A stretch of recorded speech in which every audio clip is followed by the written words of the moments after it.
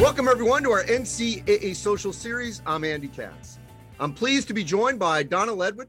She is the commissioner of the Allegheny Mountain Collegiate Conference, and Daniel O'Leary. She is the assistant athletic director at William Peace University in Raleigh, North Carolina. Now, in Division III, this conference, the AMCC, has been at the forefront of LGBTQ issues in the one-team program. All member institutions of the AMCC are on board. We're going to dive deeper into what the one-team program is, how other conferences can adopt it. But before we do that, we want to get to the basis of why there was a need and where that came from. And let's start, Donna, with you. At what point did you decide that this was a critical issue to get behind? Thanks, Andy. I think a real catalyst for me was when, I've been in college athletics for 30 years as an athletic director and then conference commissioner. I've had many friends, colleagues in the LGBTQ community, but it really wasn't until my son came out as transgender that it really took a personal turn for me.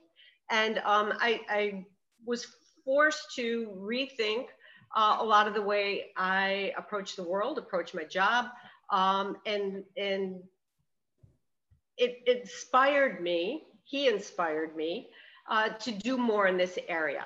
So I started having conversations, and really the first conversations were about what it means to be transgender, because 12 years ago when he came out, there was not a lot of knowledge about this. Folks were just starting to understand. It just became more of a topic of this discussion. You know, I think Caitlyn Jenner was a big catalyst in this coming out. And so, but a big person for me was one night watching, I think it was 60 Minutes, and they did an interview with Skylar Baylor, who is a transgender swimmer at Harvard. And I was really captivated by the interview. And I thought, this is something we all need to hear about what Harvard did to welcome Skylar and into that space as a transgender athlete. So I decided that at one of our conference meetings, I would put together a little program about this. I showed the interview with Skylar, and then I invited Pat Miller, who I'm not sure if she's still at Harvard or if she's retired, who was the senior associate athletic director at Harvard, to join us she came in on speakerphone at that time, and talk more, like, how did this happen? And talk to us about what the department did. I thought it was very important to have a first person account of this. And it started the conversation. Following up to that, I had a SAC meeting, Student Athlete Advisory Committee. And we began talking also about, it probably wasn't just LGBTQ issues, but it may have been bias in general. But what really struck me in that meeting with our student athletes was a very honest conversation with some men's soccer players who just threw out there that, you know, the F word is the go-to slur on the soccer field. And I was completely horrified. Pollyanna was really horrified here. And I thought, you know, we really have to take this further. That just did not sit well with me at all, that our student athletes could think that's okay. And probably around that time is when we had a survey in Division III on diversity issues. And one of the big things that came out of that survey was the desire for folks to be able to do more, to have more education on supporting the LGBT community. We have a lot of allies in Division III, but a lot of them just don't know where to start or how to be better. We also heard from our members of our LGBT community, students, staff, coaches, who said, you know what, we need to be supported better. So the Division III Working Group on LGBTQ issues took that, and from there, the One Team program was born, and I never hesitated to think that the AMCC would be involved with One Team. All right, so pause right there, because we're going to dive deeper into what it is and how effective it can be. Danielle, I want to bring you in. as a former head coach, student athlete, now administrator, where and when did you see the need for an advocacy group like this? Right. So as a student athlete, my biggest support group was my coaches and my administrators. As I transitioned into coaching, I saw that not everybody has that same support group. I transitioned here to Mount Aloysius, and the one team banners and the swag and everything came out and was shipped, and nobody knew what to do with it. And I'll say at the time, we probably didn't have the best reaction to what one team is. So when the opportunity came to apply to be a facilitator, I jumped right at it because I knew that on our campus at that time, we didn't have a support group for our student athletes, for our students in general. And I thought we can't be the only institution that's in this same boat. So how can we change that? And it really has snowballed since then of having other institutions and other departments really jump on and want us to come and do the training. So I think it's very clear that it was needed, especially in Division III right now. All right, so let's peel it back. What is it? So One Team is a program. It's a Division III program. I say that extremely proudly. We're the only division that is doing something like this. Not that we don't want Divisions I and II to join us. We would love it if it were association-wide. But it is a brainchild of Division III and the LGBTQ working group. And it's a program designed to promote inclusion and respect for our student athletes, coaches, and administrators in the LGBTQ community to be part of the, a really vibrant, acknowledged part of the athletic department and probably campus community by extension, but, to make sure that they are respected and acknowledged and included and welcomed. The importance of this, I don't think is rocket science. If you are afraid to hide who you are, if you're afraid of being fired, if you're afraid of being ridiculed or bullied or really physically hurt, how can you possibly do your best job? Whether it's as a student athlete in the classroom or on the field or as a coach, you can't. So that welcoming, inclusive, respectful environment is critical because we want every person in our athletic departments to be the best they can be. And that's the crux of One Team. So Danielle, one thing that I think is critical here, not just with this program, but in our college campuses, greater society, down to the high school and below, that should be taken seriously. And I know it sounds simplistic, but when someone says, what are your pronouns? How do you want to be addressed? It's not a joke. And, clearly we need to cross that barrier to where coaches, administrators, peers respect what you want to be called at a base level. So how do you translate that to the student athlete, to the coach, who may be coming from, a different environment that was never addressed? How do you start there? Well, and that's really one of the main goals of the One Team program is to spark that conversation. And we see a lot of times it happens with some of our older coaches that are uncomfortable having these conversations. And it comes back simply to respect. As a coach, how do you want to be referred to? Do you want people to call you Coach Katz? Do you want people to call you Andy? And that's your first day as a coach, and an administrator usually is, hey, this is what I want you to call me. This is how I want to be addressed. We also say that our student athletes are really at the forefront of a lot of these issues.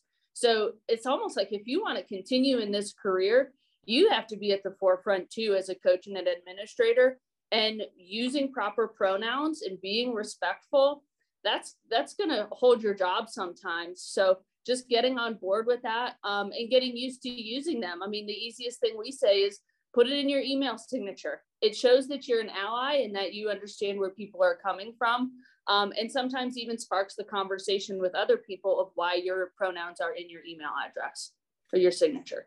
And I think that, you know, a lot of us, even though, especially in the media, you know, if someone wants to use the pronoun they, you know, that person deserves that respect.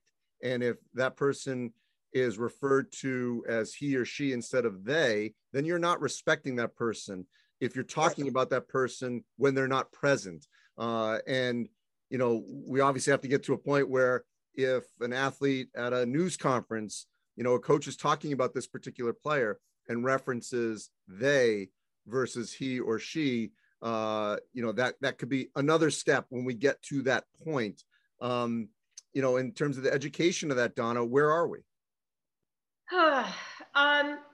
Well, I think we're getting better. I mean, the more institutions, departments that engage in one team, the more we spread that word. I think we have to do work with our sports information directors. But I think we are getting there. And really, truly, we appreciate your inviting us into this, because it's just one more outlet for us to talk to folks about this topic. And it just helps make us better the more we talk about it. It's easy for us to forget, me, straight, cisgender woman, to forget that not everyone is straight and cisgender. And we speak to the world that way. And I think if we, you know, the more we have these conversations like we're having right now, the more one team programs we do, the more we're raising awareness that there's a lot of different people in the world, and everyone deserves the respect that they're asking for. And we need to give it to them. Again, it just comes down to being, you know, allowing people to be the best they can be, so the whole team, the whole department, the whole institution can be the best it can be. You know, Donna, you just sparked something when you said this about sports information directors, who I think obviously do unbelievable work. And, you know, it's a thankless job. But I can't remember the time that I've ever seen, so if someone's out there, you can certainly correct me, where I've seen pronouns in a bio profile, in a media guide, and, you know, or in a news release. And that could be a critical aspect, not just in D3, not just in the AMCC, but really for COSIDA to really address that when you are putting together your media guide, I don't care what division, I don't care what sport, that at the bottom of every person, you list how they want to be addressed as an individual. And that could be a remarkable first step in the greater space in helping play-by-play, analysts, broadcasters, you know, I'm just to take it from this step to make it more mainstream. You are administrator, Danielle. I mean, where do we go in terms of trying to take that step of getting it on the media side to get it out in the public space? Well, I think you bring up a good point. Like, there's so many layers to this. And even if you think that, oh, we're doing the best, we're the best in Division III, you know, the AMCC everybody's gone through one team training. There's still work to do. There's always still work to do. There's something extra you can do. And, you know, with the AMCC, we changed our opening address to say family and friends and fans, rather than ladies and gentlemen. So it's just being able to really explore your own policies and dive into what you're currently doing and what you possibly can be doing. And that's a plug for one team. If you think you're doing the best, have a one team session and we'll talk about what else you could possibly be doing and what other avenues you could explore to be more inclusive. But you have to be willing to take the first step. And I'll tell you, Donna, I mean, social media, Twitter, it's not the real world. It's a small percentage of people in the United States and beyond who are on it, yet sometimes we're directed by it. And I think that one thing that I know you know this, but I think we can never assume that someone wants to be addressed the way we assume that they would by, just natural assumptions. So how did you take all that we're discussing here and then some, and apply it to a training to your member institutions and package that into something that can be taken from conference to conference into Division III and hopefully beyond? Well, and I will say again, we didn't package this. We were given a terrific program template that was put together through the efforts of Louise McCleary and our Division III staff, Nevin Capel and Pat Griffin, who are pioneers in this area of LGBTQ inclusion, put together this LGBTQ X's and O's program. And Danielle and I simply take that and we kind of bring it alive onto campuses. And we talk about why it's so important to self-educate. We provide information about how you do that. I will tell you right now, the NCA Inclusion Forum is fantastic. It's been done year in, year out for a number of years now. Amy Wilson, Director of Inclusion, and her team do an incredible job. I learn tons of new stuff every year, and it's free, it's virtual the past couple of years, and everyone should, if you don't do one team, do the Inclusion Forum. You will learn so much, and it's obviously wide-ranging beyond the LGBTQ space. But we try to give, we try to, number one, encourage folks to self-educate. So as well as, on legal issues in your state, where are the, what are the laws in your state? Because do they apply to protections on employment, housing, education? We want you to self-educate with the Inclusion Forum. But then we also want you to show it. That's what we encourage you to do too. It's one thing to know it, it's another thing to show it. So I have on my lapel, it's the one team pin. We've given that out to everybody. We also had an AMCC logo in the rainbow colors that we've given out to folks. Just those little signs. I will wear at every single championship and event in my conference that I go to, I wear this. I want to show people without having to say the words that I'm an ally. This speaks volumes. Stickers that are on your laptop or on your door. There are things we help folks learn about to not just educate themselves, but show others that they care and they're supportive, and the community really needs that. So Donna, the one thing that you mentioned, and I'm curious, Danielle, if you've seen this on campuses you've worked or teams that you've played on, you always hear when the group is put together at the beginning of a season, the guidelines, the rules, everything that we expect, the expectations, the goals. At what point when that team is gathered together, in preseason, whatever time of the year that may be, is it addressed of how everyone should be addressed in terms of how they want to be addressed, whether this is a men's team, a women's team, you name it. When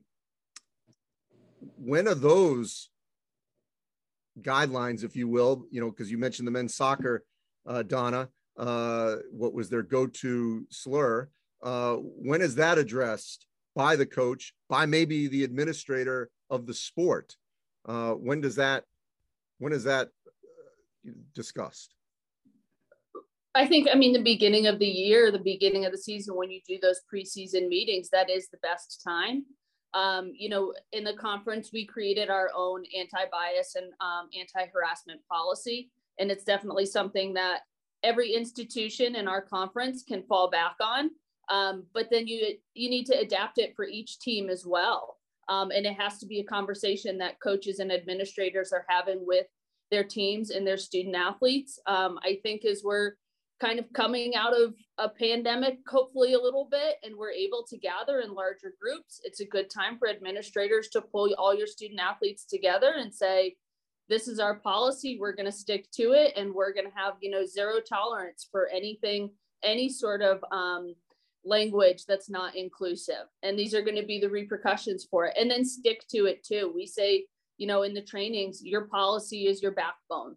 stick to those policies as much as possible. Those preseason meetings are also a really good time for somebody to raise their hand and say, this is how I'd want to be referred to. And these are my preferred pronouns. And it does spark that conversation of what does that look like on our team? And then might even open the door for somebody to say, okay, we really do need a one team training because this is what's in front of us. And from experience, that's kind of how a lot of this has come about, is people have reached out and said, you know, we might have a transgender student athlete on our campus next year. We really need a training to go through what's our policy look like? How do we help this student athlete as much as possible? So I would like to add on that, you know, coming back to my comment that, you know, we look through the world in our own eyes, and, you know, most of the world, if I'm transferring, you know, who I am to the rest of the world, I'm doing the rest of the world a disservice. You know, to this day still, everyday slurs against the LGBTQ community are still okay. You know, you know, that's so gay is a disparaging comment. You know, the casual use of the F word. She plays like a man. She looks like a man. You know, these are all very disparaging comments that need to be called out. And I think that's one team gets into case studies. We don't just throw out, we do provide strategies. We do provide a framework for approaching, but then we get into case studies. And that, I think Danielle would agree, is where we have our real conversations and really see our folks getting what we're sharing. And I think invariably we find that they do. But it's important to put it in that real world context, and to be, if nothing else, encouraging folks to call this out. Don't accept it as okay, because someone is being hurt. You don't know if it's that person or someone they're very close to, but you are being hurtful, and in the end, that is not allowing them to be their best self. And we've got to do better in this area. Well, and here's the thing, Danielle, and maybe this isn't fair by me, but I don't think we can expect coaches, I don't care how old they are, to do this on their own, and think that it's going to be either appropriate or handled correctly. So how critical is it? And I'm curious if this happens in the AMCC or other, if you know of any other Division III conferences, is it incumbent upon an administrator or a mental health professional or someone, a counselor, someone, to be there in that team meeting to ensure that it's handled correctly? I think the administrator plays a huge role in all of this. You know, Donna referenced the case studies. The answer in almost every case study is you have to include your administrator in the conversation, and use your resources on campus. Whether you have them on your campus or they're in your community, use the resources that are available to you.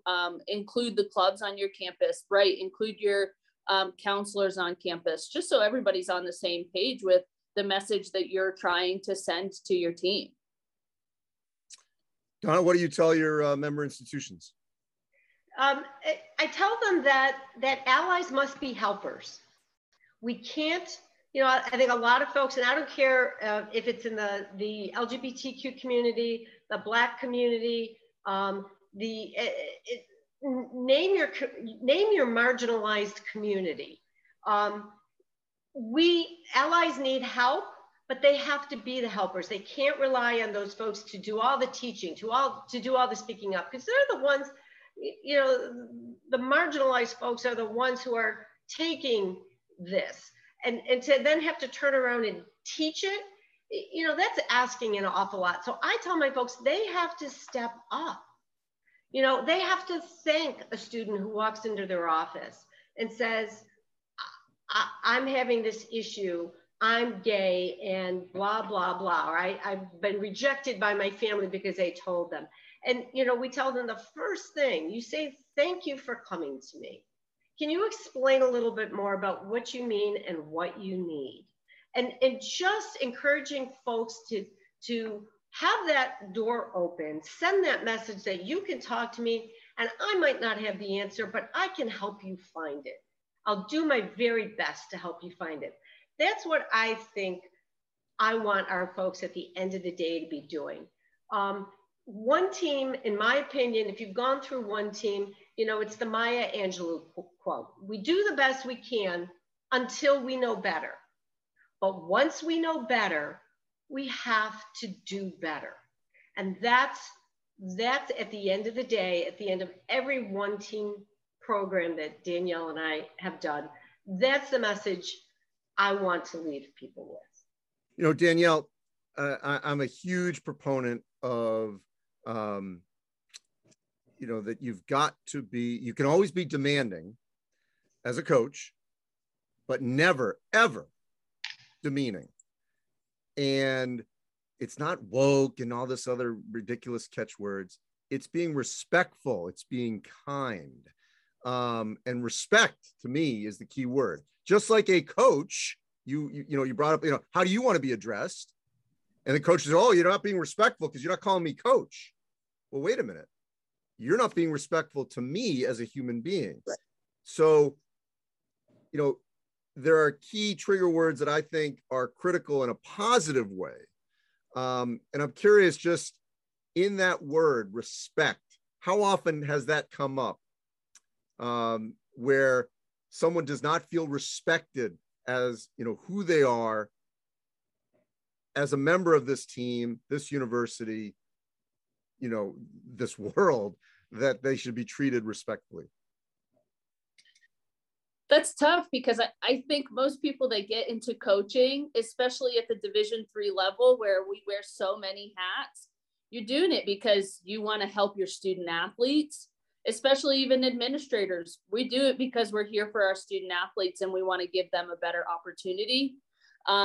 So I do think we're here, you know, we want to respect everybody on the team. A message that we always send is you don't 100% know if everybody on your team is cisgendered, straight, and, you know, is in a heterosexual relationship. So you can't assume. So part of that respect is using inclusive language for everybody that's involved. But I do think, you know, back to the initial survey is people they want to be better and they want to be allies. They just don't know how to go about it, which is really what the One Team program does. Is this is how you go about it. Know your state policies, know your campus policies, and let's figure out what action plans you can take back to your campus and start implementing with your coaches, administrators, and student athletes. Don, before we get out of here, I just want to make sure people understand it's not this, you know, elephant in the room here of, oh my God, we got to take on the One Team program. If we can just base it down. So if you say, okay, I want to do the One Team program in conference, you know, why? What do I have to do? You send me an email or you send Danielle an email, or you pick up the phone and you call me, or you call, trust me, Danielle and I are not the only ones doing this program. We're very passionate about it. We've done many of them and we will continue to do many. We happen to be pretty good at it, I will say. And, but there are many trained facilitators in Division III. So if you want someone on your campus, you know, look, we're in a certain geography of the country. Unless you want to fly us out to your institution, if you're out of driving distance, I'm not sure what the number is, but I'm going to guess there's at least 50 trained facilitators, maybe more, because we've had 2 classes of training in this already. So there's others elsewhere who can certainly do this all around the country. They're just waiting for that call. And that information's on the NCAA website. If you go to the Division III homepage and there's inclusion resources, you will find information about One Team. Reach out to Louise McCleary. She'll put you in the right direction too. But Danielle and I are always here to serve. And how long does the training program take? Less than 2 hours. Wow. Okay. Condensed. Yeah. We go at it. We are intense. And it's a very well-designed program. And I think anyone can benefit. Whether you have had feel like you've had no real experience with members of the LGBT community, or they're very much part of your life. Everyone's going to take something from this program. Danielle, I want to give you the final word. what message do you want to make sure gets out there? Well, I think the timing of this is perfect because happy Pride Month. So it's a great time. We're going into summer. Good time to schedule your, professional development. Donna and I have time over the summer, so this is a great time to get your one team training in, especially during June Pride Month. Daniel O'Leary, Donna Ledwin, I appreciate your time on an important, critical issue that hopefully will continue across all divisions, not just Division III, but of course Division III and your conference, the AMCC, certainly at the forefront of this issue. As always, you can go and Donna mentioned all this information is on ncaa.org, but for our social series, you can go to ncaa.org/social series, where all our social series are archived. Thanks for watching, everyone.